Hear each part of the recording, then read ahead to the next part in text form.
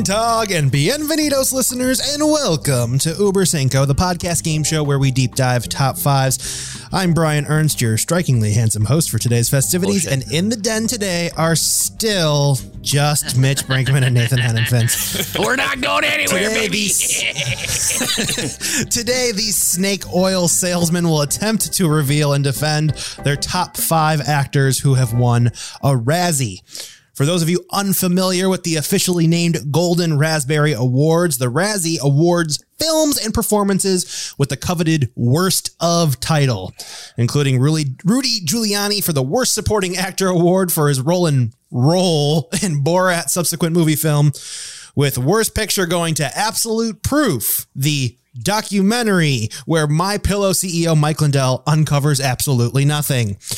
Our first contestant is a performer who has won a Razzie for the worst julienne slices at craft services.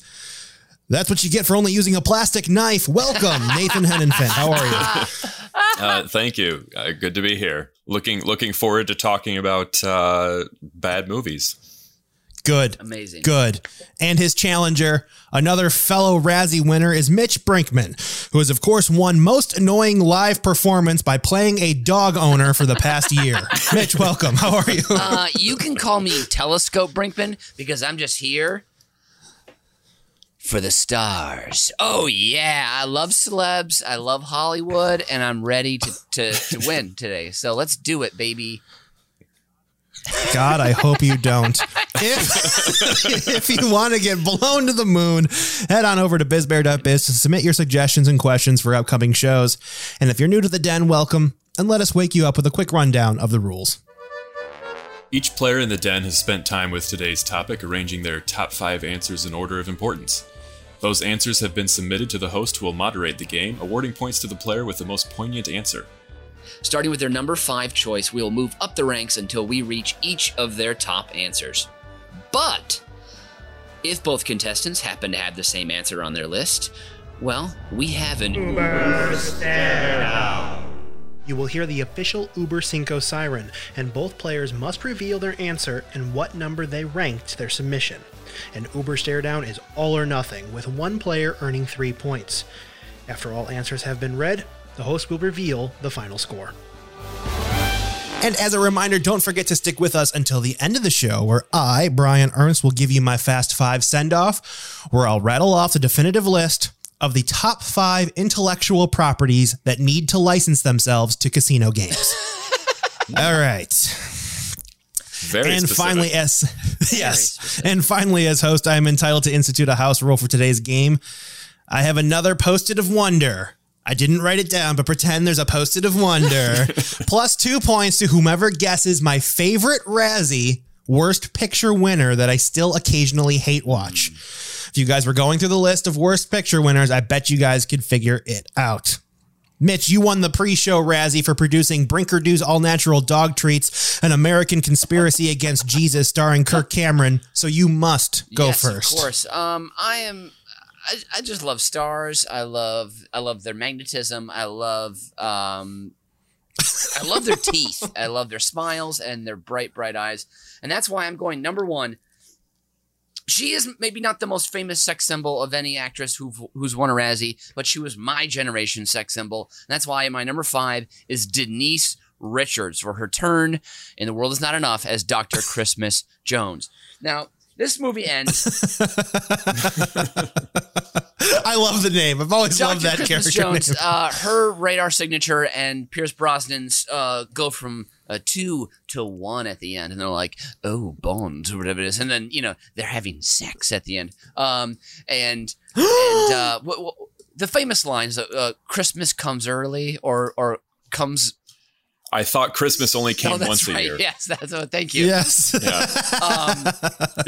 Because Bond gave her multiple orgasms. Exactly. That's what it was in reference. Got it. Yes. Yeah. So just incredible. That's just disgusting and wonderful. But the reason I love Denise Richards is that she either has a giant smile on her face, like a wry smile, she's like smiling through her teeth as she's acting, or it's like a Mean Girls kind of like sexy snarl. There's nothing in between. It's either a smile or a snarl. And it worked for her in Drop Dead Gorgeous. Obviously Bond. And then what was the one that's set in Manhattan where all the rich kids they go to prep school? Was it? And then they kiss in the pool or whatever, or in the park. Was that Wild Things? Wild Things. Like yes. There we Bill go. Bill Murray's in there. Yeah, that was definitely a movie I watched when I was like 13 and didn't have internet of porn. course. That was a substitute. See, I have respect for the stars. I just enjoy the films. So Denise Richards, she's on one of the Housewives show, I think, but she just continues. She's a chameleon with a smile or a snarl, and she just continues to print cash and put it in her bank account. So I applaud Denise Richards. I had a poster of her when I was a young man in my locker at IHM St. Luke's School. I'm sorry, Sister Sarah, for desecrating your holy medal with that, but it got me through the day. Thank you very much. That reminded me of the two expressions reminds me of my favorite quote about Clint Eastwood, which was from Sergio Leone, who directed him in the Dollars trilogy. That was, he had two modes of acting. That was hatless and with hat. Yep. Sounds about right. And to also, that was a dark period for the Bond franchise, of which I consider myself an expert. But like that name, Christmas Jones, like there's been a lot of ridiculous Bond girl names. I mean, Pussy Galore, Holly Goodhead, all kinds of over the top. But that Christmas Jones one isn't funny. Like it doesn't make any sense. Nobody's named Christmas. And it literally was, they just named her that for that one joke at the very end of the movie. Like, that's the only reason that name was in there, was for one stupid joke. So perhaps think about it's how the best bad name you have to be ever been put to paper in a film. So you're making Pussy Galore look good. That's how bad the name is. That can't be. I mean, one of the names of a Bond movie is Octopussy, which nobody talks about enough because it's embarrassing to talk about a movie named Octopussy. And it's not a porn film. I still haven't watched it because I don't know what it's about. I assume I know what it's about, based on the title. There's 8 of them, but I can't. It's one of the best Bond movies in terms of just sheer over the top ridiculousness. What's your favorite thing about Octopussy, Nathan? Bond, the variety, the choices. There's a fake horse that turns into an airplane. What? There is. This is like a Trojan horse thing. It's enormous, or is it a tiny plane? Kind of, yeah. And Bond dresses up as a clown at a certain point. A hot air balloon gets involved. It's and wonderful. This is Octopussy. I need to see this. It sounds. Yeah, this is 1983. Sounds like a real big romp. It's coming next week. I think we're gonna do a Mystery Science Theater 3000 version of Uber Cinco, where we sit there and we watch Octopussy and see what happens. All right, you have Denise Richards, Mitch for 5. Nathan, we need to hear your number 5. I went with Bruce Willis. Oh. Bruce Willis won in 1998 for Armageddon. Also Mercury Rising and The Siege. This is something I didn't know about the Razzies before today. It was a lot of times they'll award people for multiple movies in one year. So Bruce Willis, I guess, had a real bad 1998. But Bruce Willis is, he's a legend. There are actors and then there's movie stars. Bruce Willis is a bona fide movie star. People just love to watch him. He's laid back. He's cool. He's effortlessly funny and tough all at the same time. I mean, the Die Hard movies speak for themselves. And then he had that great turn as the sensitive guy in The Sixth Sense who, well, I'm not going to spoil it for those of you who haven't seen it, but there's quite a twist. Loved him in Moonrise Kingdom. Obviously, he's able to do a little self-parody there with totally diving into the Wes Anderson universe. Iconic role in Pulp Fiction. But the main reason I picked Bruce Willis for this list is because I remember at one point Mitch telling me that his mom has a huge thing for Bruce Willis. Bruce Willis is the ultimate Eileen Brinkman fantasy celebrity crush. So Bruce Willis has to be on the list. I think she can't wait till my dad loses his hair, which he hasn't lost any yet. Good for him. He's 60, still with full head of hair. So he can shave his head bald and she can imagine it. He's Bruce Willis. I think that's a thing. So, what does your mom have to do for him to imagine Sandra Bullock? Right. That's his that's crush. Why she's correct? got a wig collection. So, okay.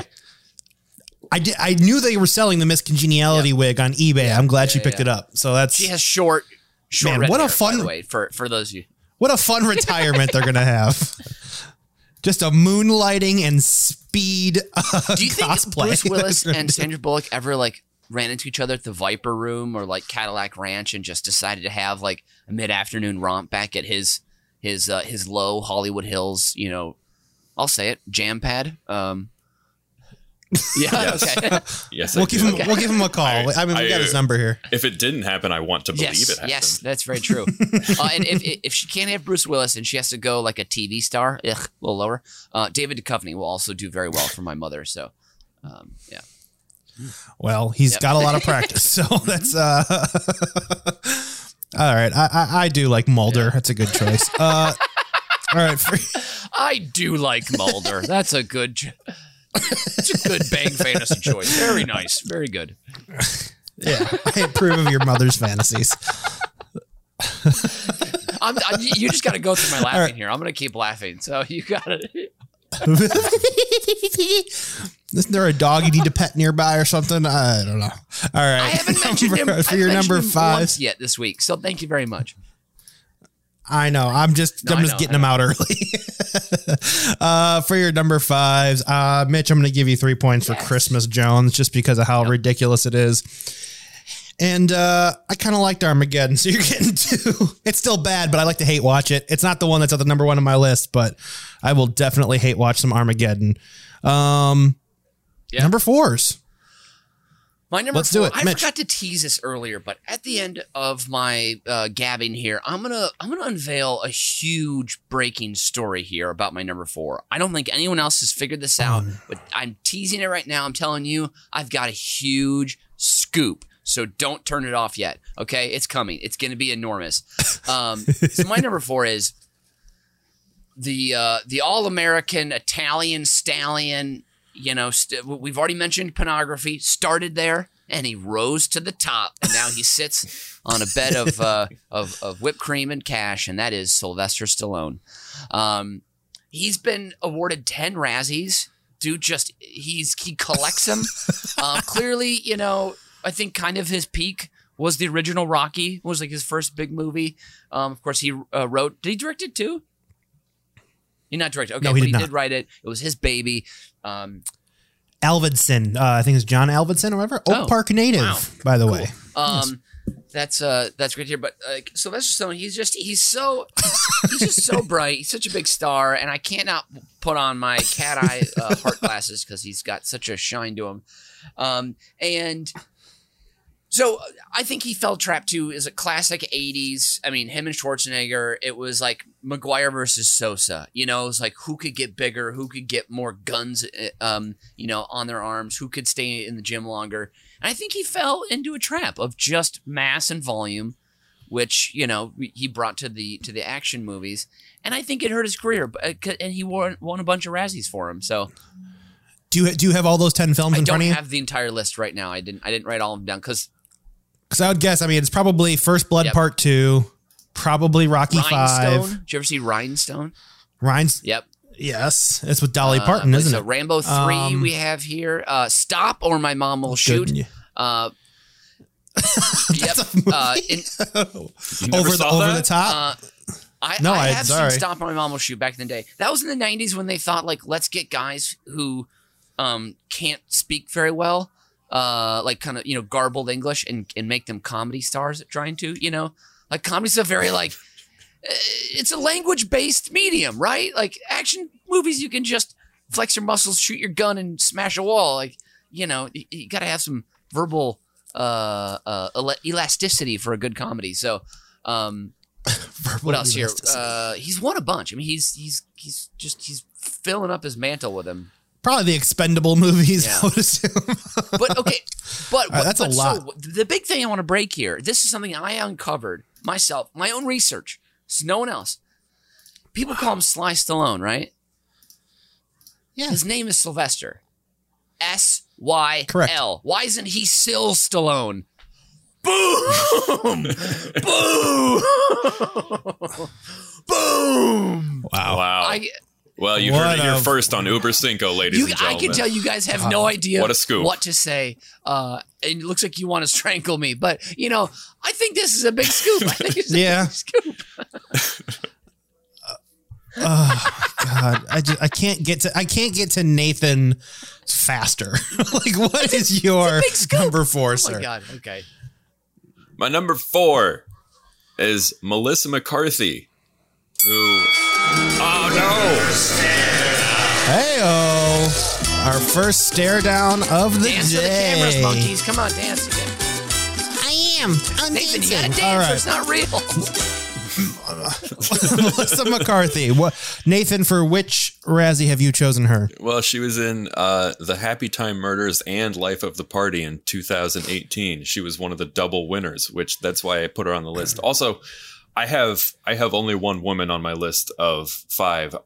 I looked through these and they have been pretty some of the male choices have been sort of ironic, Yeah. I thought, but they have just chosen the worst women, like Paris Hilton, like a lot of people who aren't even considered actors. So that's why there's only one woman on my list. But Melissa McCarthy.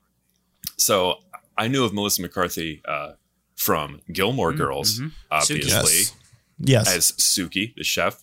She was so lovable on that. And then she was Molly on Mike and Molly, which was a show that I have never seen. And but That's fine. mostly I chose her because she is a Saturday Night Live legend. She is hilarious on Saturday Night Live every time she's on there.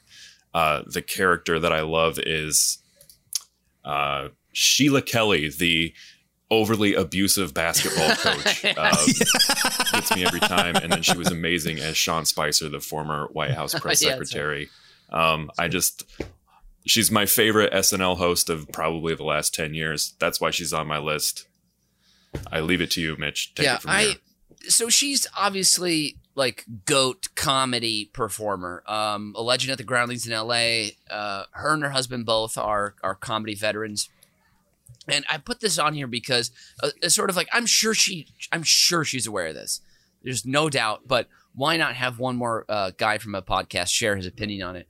And that is, this is like it's like a warning. Like, I know you have to strike when the iron's hot. Maybe there's only like a 4 or 5 year window when you can get $20 million a picture, and you got to stack that cheddar. I get it. I get it. For sure. For But sure. you don't have to do every single fucking project that they throw your way. And I just feel like it's been like the past couple years, the movies she chooses are just, there's no one else around her. It's like her kind of, I feel like, trying to elevate everyone else.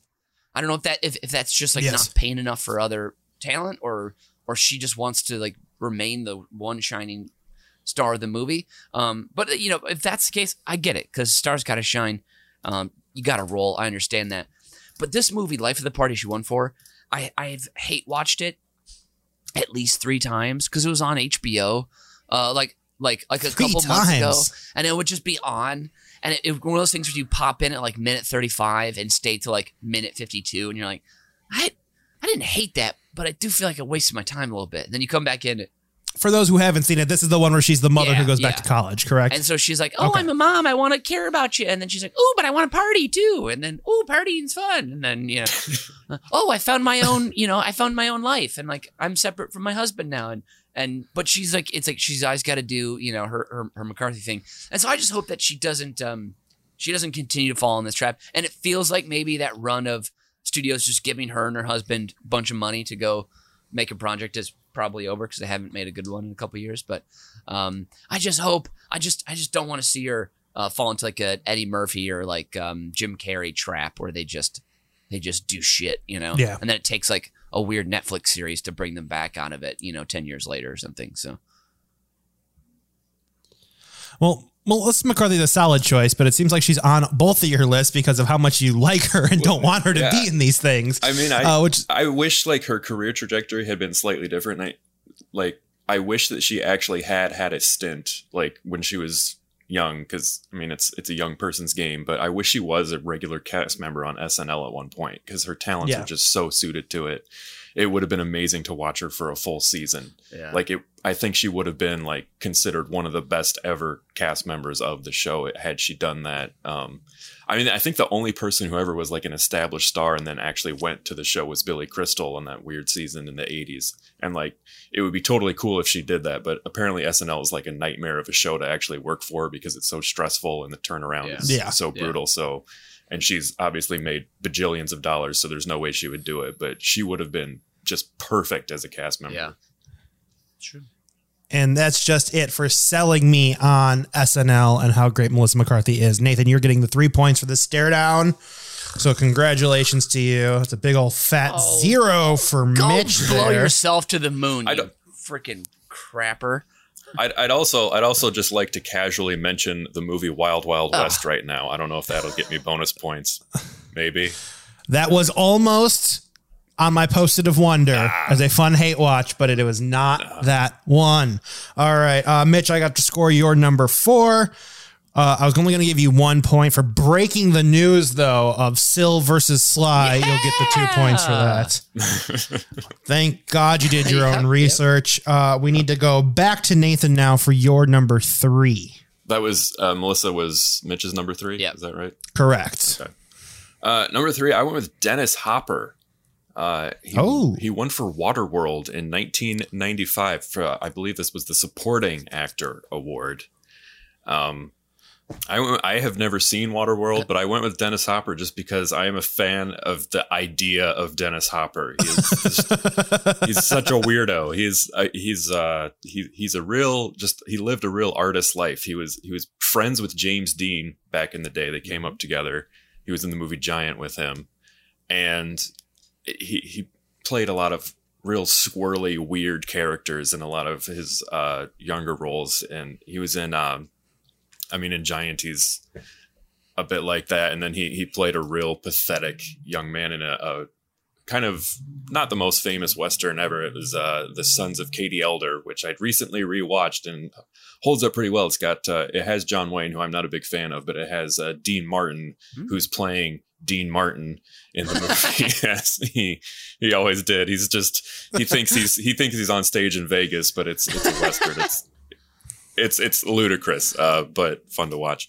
But then, Dennis Hopper became the archetypal like there was a Simpsons character that shows up from time to time that's like got the long hair. He's like, my favorite line ever is, "Hey man, hurry up. This electric van's only got 20 minutes of juice left." And it's a total parody of this hippie that Dennis Hopper embodied in the movie he directed, Easy Rider, which is, the Bananas. One of the defining movies of the 60s. And then also in Apocalypse Now, that just ridiculous, overblown, amazing masterpiece. And at the end, they get to Marlon Brando and everything, and it's supposed to be climactic. And then Dennis Hopper's running around with the camera doing his, "Oh my God, man, here I am." Like just, but then, he was the villain in Speed, just chewing on the scenery later in life. And then he's on a Gorillaz album in, it was 05 or 06, doing some spoken word stuff. I love Dennis Hopper. His career was just all over the place. He's a bizarre human being, but I thought he was a legend. So. What about the scene chewing in Blue Velvet? Oh he yeah, just takes Blue that Velvet as well. Oxygen mask and just so strange and weird. I'm going to jump in here for he was in the Super Mario Brothers. Oh, he was. took all these. He was like, he had so much artistic integrity, but then he also just had no shame whatsoever. Also, none at all. He was in an episode of me and Brian's favorite show, Entourage. He plays himself. Yes. Yes. Betting on football. On Brazil versus America during the winter or something. It was like very. They need to talk to a real football fan. Non-specific. But he's had a really great career. Wasn't he in? Was he in Hoosiers as well? Yes, I think he might have actually won an Oscar for that. He plays the alcoholic assistant coach. Yeah. It's a really amazing performance. You have so much empathy for the character. He's the best part of that movie by far, I think. No more on Dennis Hopper. All right. Yeah, that's Go, what I got. 1, 2. All right. Easy rider for me. 3 points for Dennis Hopper. That's super easy. I forgot I forgot what studio Easy Rider was made at, and I forgot who was the head, but I remember watching a documentary once where his quote was, "I don't know what this movie's about. All I know is we're going to make a fuck ton of money." That was his quote in the documentary. So Wow. He was right. All right. So that means we are on to number 2s already. Let's go back to Mitch. Number 2, sir. Also, I just want to say, Brian, could you go for a cocktail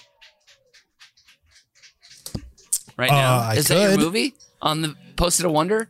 Oh, damn. No, Okay. it's not. It's in the 2000s, my film. There is your hint for the Post-it of Wonder. Hawk, which is actually a very watchable film. But now that you say 2000s, I know because of your religious beliefs, it's gotta be Battlefield Earth, right? That's you, all day. What? No, I'm sorry. That is not. You've become clear though, Brian. Okay, all right. I'm gonna stop guessing. Or is it Catwoman? Hey, I'm just going down the list here. I shouldn't do this. Now you're just reading the list. Stop. Sorry, We have you're a right. show Yeah. to make, Mitch. Come Of on, course. stay on My track. Number two. Sell me on your 2. He's just he's such a good star, and he's one of the best stars because he's just like you and I. You know, he's not overly hot, but for the kind of guy he is, he's a pretty shiny star. Why did you just tell me and Brian we're not overly hot? That was incredibly No, rude. we're just regular guys, you know. And this star, he's kind of like a regular guy. He does comedy. He does perhaps the most funny character in the history of comedy. End of sentence. John. Okay, fine. I'm trying to build up the suspense. John C. Reilly. There he is. Dr. Steve Brule. Boogie Nights. Chicago. He can sing. He's a multi-talented star. He's got it all. He was an editor at the Chicago Sun-Times and There we never go. been kissed with Thank Drew you very much. Barrymore. Come on. He had a huge comedy run with Will Ferrell in the mid to late 2000s, and he got awarded the Raspberry for his turn in Holmes and Watson, which I blame this on. Obviously, the Razzies just didn't like Holmes and Watson, which that was basically everyone. It was a crap movie, but John C. Reilly did everything he could. You know, it's like playing baseball with a wet piece of linguine. You know, you're not going to get a lot of hits, but you still got to go out there and you still got to go 0 for 5, you know? So I still think Holmes and Watson, though, should have won an Oscar, though, for funniest trailer. funniest trade. It was a very good trailer, even though you knew the movie was going to be bad. Watching Will Ferrell and John C. Reilly shoot a gun at loose bees was extremely funny. I And actually was like, had high hopes for this movie when I was like, Yeah. John C. Reilly and Will Ferrell had such great chemistry together, and like the Sherlock Holmes. Usually, it's a can't miss remake. But yeah, it's good IP. It's good IP. Yeah, unfortunately, that was not. Again, they swung and unfortunately hit the wet loose Yeah. linguine. and John C. Reilly he's a national treasure. I love that he does the Steve Brule character, but he always talks about it as if Steve Brule is a different person. That's not him. So people ask him about it. He's like, Yes. "Oh, I heard. Steve Brule's doing great work. I heard he's doing another season coming up here. His fearlessness with that character as well, going into public, often in an overly large pair of tighty whities, can be." Do you have a favorite Steve Brule scene? I think that when he meets, I can't remember where he meets like the group of bears, but he meets a bunch of big husky gay men, and they bring him to their clubhouse, and he's really excited because he's going to make a bunch of friends, and then the bears just pump him full of shots and booze. And then he wakes up and vomits on himself in the bathroom. And I know, we're like, let's not mention vomit for a third week in a row. But when Steve Brule gets up and then looks at the bartender and then kind of like slowly toddles. Is that a word? Toddle? Can you toddle? Toddle out? Yeah. Yes, you can toddle. I think we should clear it up for our listeners. So these are male bears at a gay bar, because I initially thought you were talking about a scene where he was in the woods because he led with bears. And I was like, oh, now I remember what you're talking about. But also, if it was a scene with actual live bears, John C. Reilly would do it and he wouldn't be afraid and he would nail it. Like, that would also be great. So I agree. I agree. Then also just the gusto, the bravado, and the sort of cluelessness that he plays Chester Rockwell with in Boogie Nights is so. My favorite character name of all time, because it's the character name of a character name, isn't it? That's dead on. Yes. What's his? I forgot what his name is in Boogie Nights, but the fact that it's Dirk Diggler and Chester Rockwell.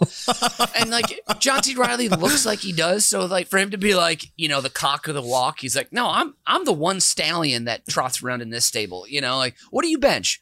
Oh, 268. I bench 270. Actually, it's like always 2 pounds more. Like that kind of character. So yeah. I actually recently rewatched Boogie Nights when we were cat sitting. And when the scene where Alfred Molina comes in, that little guy in the back just throwing firecrackers everywhere, every single firecracker popped just threw the cat in a tizzy. It was just like, what's going on? It was like having PTSD of the war. And it was like, also such a great scene. We're forgetting the one thing about John C. Reilly that we all have in common. I'm getting there. He is DePaul University's greatest alum until we surpass him, of course, as one. Wow. Brutal blow to Gillian Anderson there. I was going to say, ouch. Scully, we've made it full circle now. We've done all the X-Files. Okay. Yeah, so I'm sorry, Gillian. Mitch doesn't give a Anderson, shit. But right. You're a redhead, and people don't care as much about dirty gingers. So it just is what it is. So John C. Reilly, my second favorite star.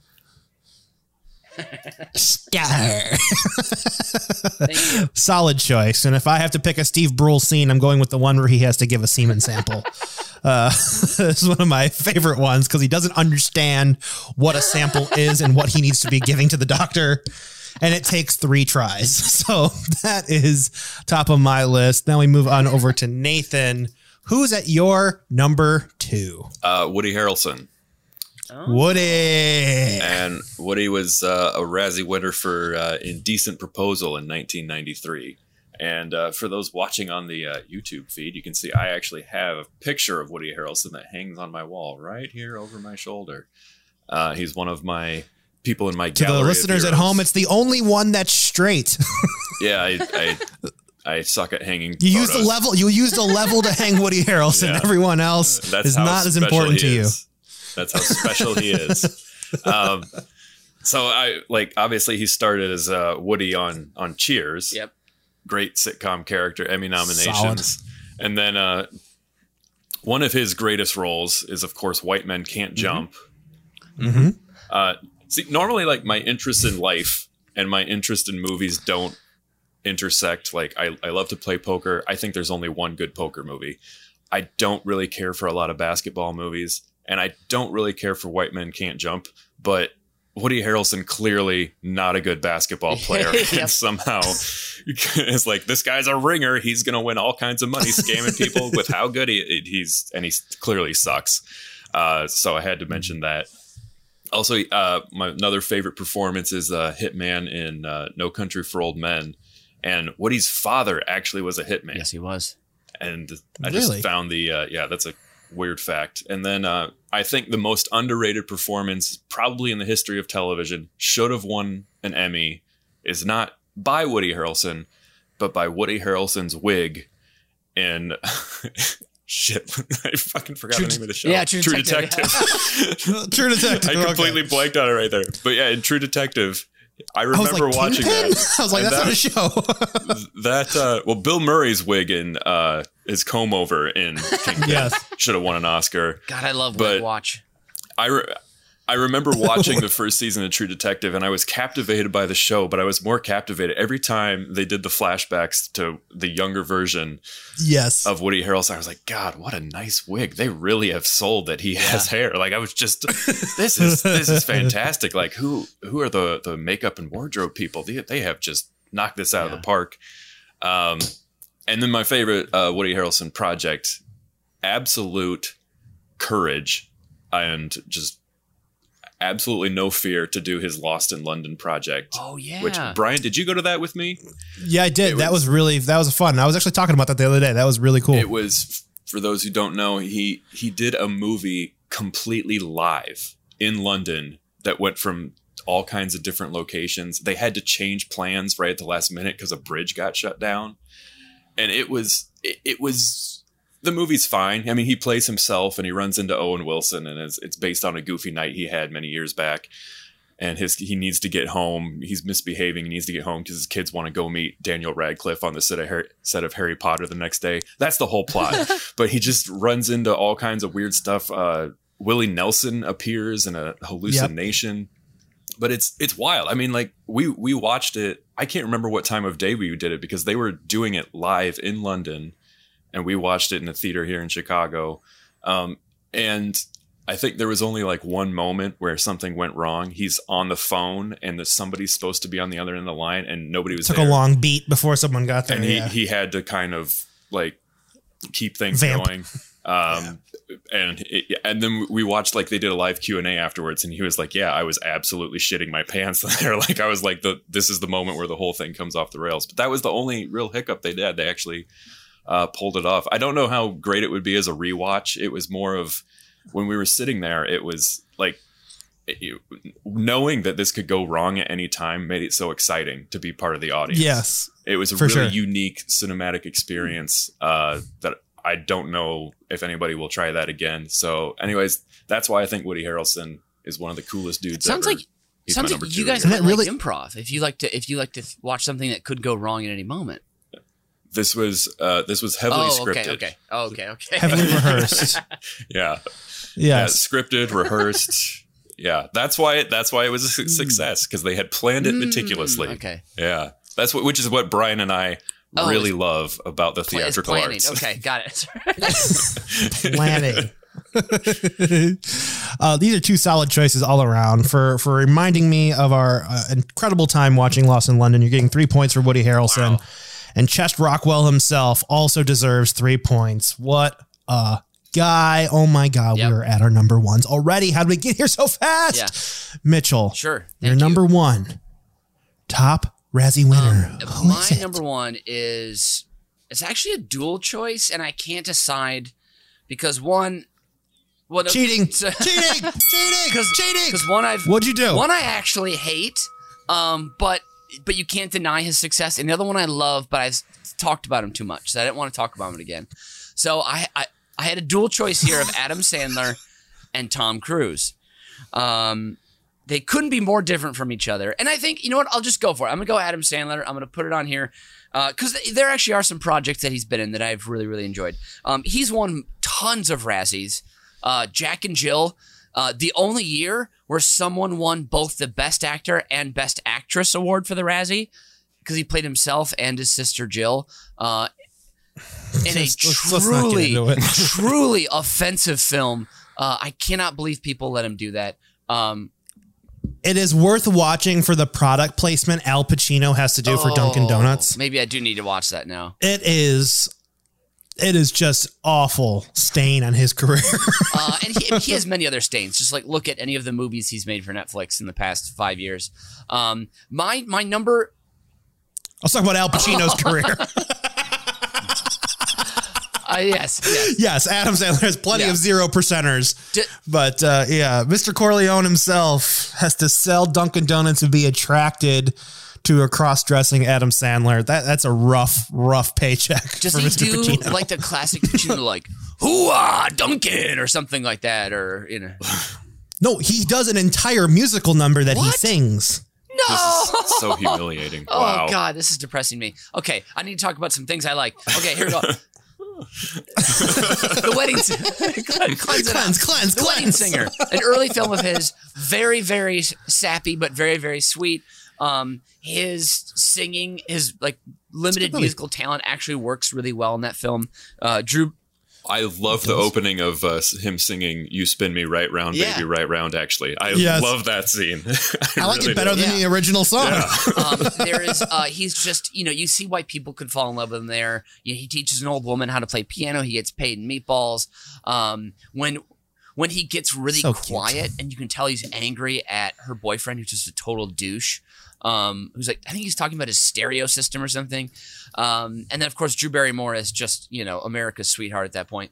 And then also, but my favorite by far, Adam Sandler project is the P.T. Anderson film, Punch Drunk Love. He buys just a shit ton of yogurt to try and get this travel deal.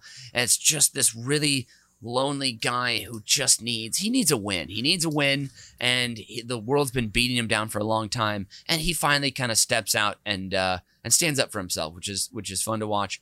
And in a very peeling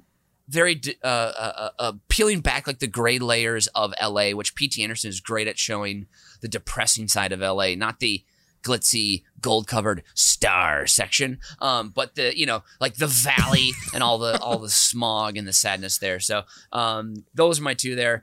Of course, Tom Cruise, TC, number one guy, hanging off the side of a plane, doing all his stunts, being a comedy legend. Yeah, we all know that about Tom Cruise. But Adam Sandler, he somehow still just stacks up the credits. And it's weird too, like when you hear Conan O'Brien being like, Adam Sandler's hilarious and I love him and he's the best. And then you see the movies he does, there's just this giant disconnect.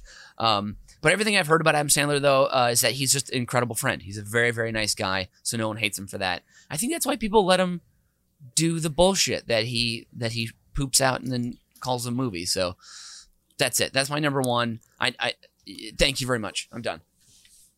I have a brief Adam Sandler story. I was 13 and one of my friends at school, there was a girl who had a really big crush on him. What? And she was going to go see her parents were going to take a group of people to go see The Waterboy. and Kathy my friend Bates saves it. wasn't like, yeah. he had no interest in this girl whatsoever. He's like, yeah, but I really want to go see Waterboy. So he agreed to be her boyfriend as much as you can be somebody's boyfriend in 12 or 13. Went to see The Waterboy and then waited 2 or 3 days to be polite and then broke up. And I'm making air quotes, we'll say. So I'll never forget that. Wow. I never saw Waterboy, but I'll never forget that movie. You've never seen Waterboy. No. That's -1, and you haven't even said your number one. But, God.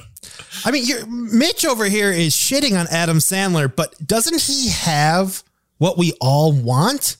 He comes up with an idea that he slept on. He gets someone to give him $100 million.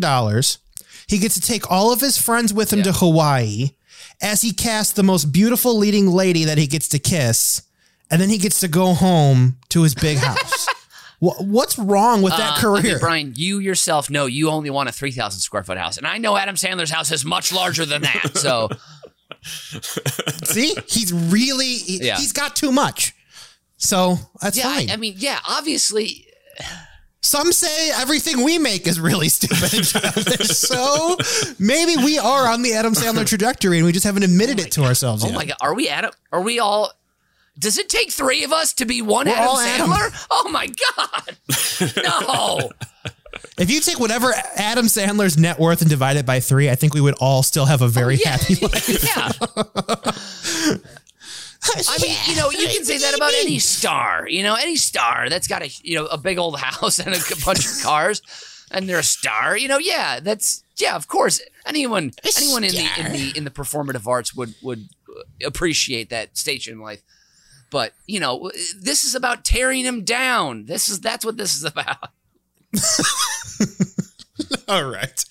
In the words of Adam Sandler, give me your number one, Nathan. For people who aren't watching, Nathan's face is so red. He's pissed right now. He hates that we're talking about Adam Sandler. Is that true? You look like you're over it. I don't know. No, so I'm going to reveal my number one now. And I wasn't informed that the rules had changed, but since you had your time, I get to. So my number one is David Spade, Eddie Murphy, Tyler Perry, Donald Trump, Rudy Giuliani, Laurence Olivier, and Dennis Rodman. Since we can have multiple ones for extra points, apparently. No, actually, my number one is Marlon Brando. Mm-hmm. Had to be Marlon Brando for The Island of Dr. Moreau, which came out in 1996. There's one big reason that Marlon Brando will be my number one. But first, I have to say, I think Marlon Brando in his prime was literally the greatest actor of all time. So how could he not be number one on this list? And I think Streetcar Named Desire is the most important acting performance of the 20th century. That was when people realized you could actually channel real human emotions on screen, and it would, it wasn't a performance, and he wasn't over speaking, like he wasn't projecting to the back of a theater. He realized that, it didn't have a transatlantic accent to sell his words. And then later, he was criticized heavily for when he played Mark Antony in Julius Caesar, that movie. But I think he was great because he didn't try to really change his voice and speak like John Gielgud or some, I can't do a really good British accent, so I won't try. But I can. It's not that hard. Yeah. But he didn't try to sound like he was, the King of England or something. He just tried to sound like himself, and he still delivered a beautiful performance. And then maybe the coolest, most iconic image of like the 50s, things changing into the rock and roll era, was him in The Wild One as the motorcycle gang leader. Great line. What are you rebelling against? What do you got? Amazing. He had the sideburns in that movie that then were copied by Elvis Presley and James Dean, two icons. They were trying to be Marlon Brando. Anyways, then he was also Vito Corleone in The Godfather.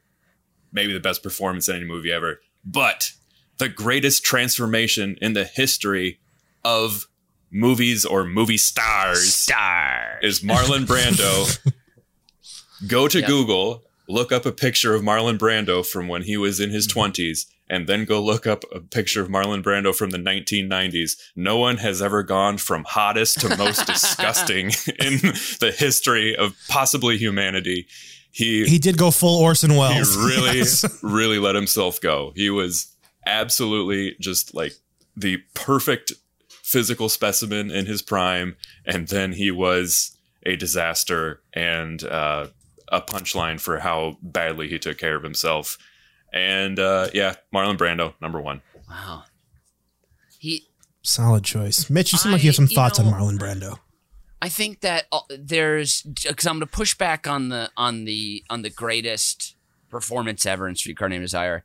It was good for the time, but I think the quality of the other people around him made him seem that much better. So I don't know. Are we sure? Are we sure he's the best? Are we sure? Are we sure? Yes. Yeah, we are. Are we sure? Sorry. This is Nathan's favorite Mitch, why do you counterpoint to any point.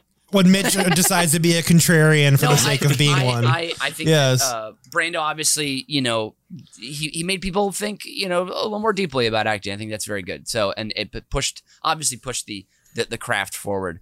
I think that his weight, sadly, people who are younger know him as like a different figure than people who are older and or maybe don't have a full understanding of his career.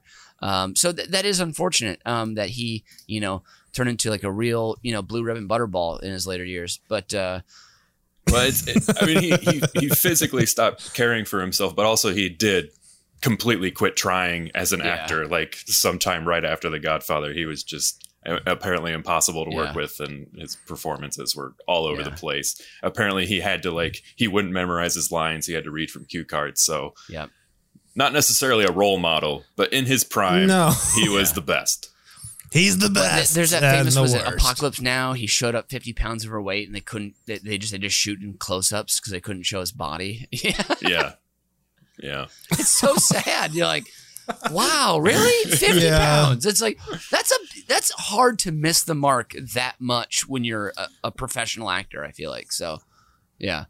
That is true. Oh, Brian, that is true. When you can afford a personal trainer and a personal chef and sounds like Marlon Brando is much like Brian's favorite movie from the 2000s. He was a real transformer in the weight department. Damn it. Nice try, but wrong. All right, I'm going to square out these number ones before I give you both one last guess each to see what my favorite hate watch is. But Mitch, I was only going to give you 1 point for cheating and doing a actor / another actor, But then you did give me a great title for my future album, Smog and the Sadness. So you will get 2 points for Adam Sandler. And Nathan, of course, you're getting 3 points for Brando. Jesus. Now, before I release, Mitch, the points don't matter. Don't worry. Your life will be the same after this. Don't tell me. Before I release what the points are, Nathan, do you have a final guess on what my Razzie Worst Picture favorite is? The Love Guru. Damn it! Plus You 2 gotta points be kidding to me! Nathan. I was gonna guess that as well. Can I get one? I was gonna say Love Guru too. I was so sad. Hey, I'd only made That one guess before depresses that. me. Brian, the Love Guru. Have you ever hate watched I turned it? it off in 10 minutes. It's really bad. And you got to get drunk, but it's really fun. All right. And it's got the best line where Justin Timberlake comes in and says, like, hey, I have a Quebec pizza. You put the ketchup on a Pop-Tart. See, it's horrible. This is why you got to get drunk and hate watch it. The points wouldn't have mattered. I split them up, 1 point for each of you. Nathan, you have 15 to Mitch's 11.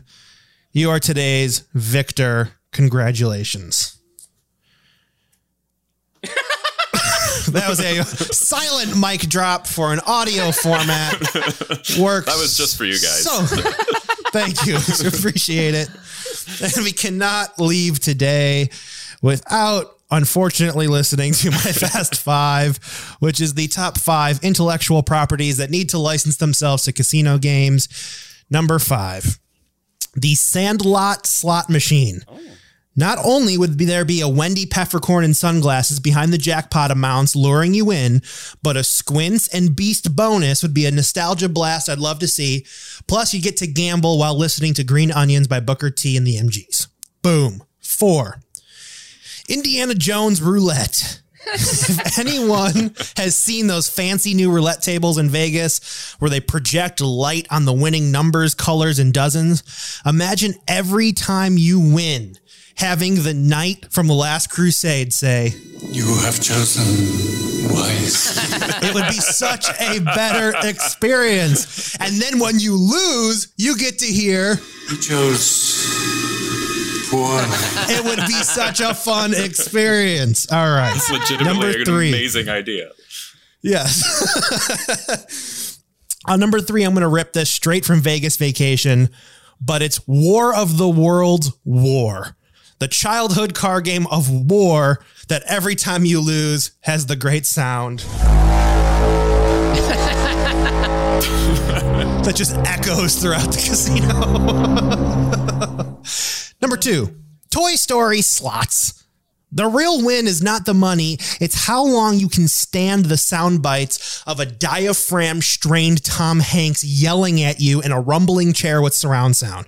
The longer you last, the more tickets you win to the NSYNC cover band show at the Casino Amphitheater with opening act Michael McDonald. Number 1. Taxi Driver Blackjack. All right, there's nothing really different about this game. There's just a giant felt Travis Bickle on the table staring at you, inspiring you, making you slowly sink further down as your chip stack shrinks and shrinks until you crack. That's this week's edition of Uber Cinco from the back lot of his upcoming self-financed documentary, Brinkerdoo, A Formerly Blessed Life has been... And the Warren County meat beater who has now fertilized crops in Knox and Stark counties has been Nathan Henenfent. And I have been, as always, your big wet boy, Brian Ernst. And as Bizbear always says, razzing your boys is your heterosexual love language. Auf Wiedersehen and adios. You've just listened to Uber Cinco, a production of UBK Studios. Subscribe to the show on Apple Podcasts, Spotify, Stitcher, or wherever you get your fine podcasts from. If you like what you hear and want to support the show, please visit our Patreon site at patreon.com/UBKstudios. Every little bit helps us keep the lights on and the bill collectors at bay. Keep tabs on us on all the social media at UBK Studios, and most importantly, subscribe to our YouTube channel so you can see that we really are just a bunch of good Midwestern boys.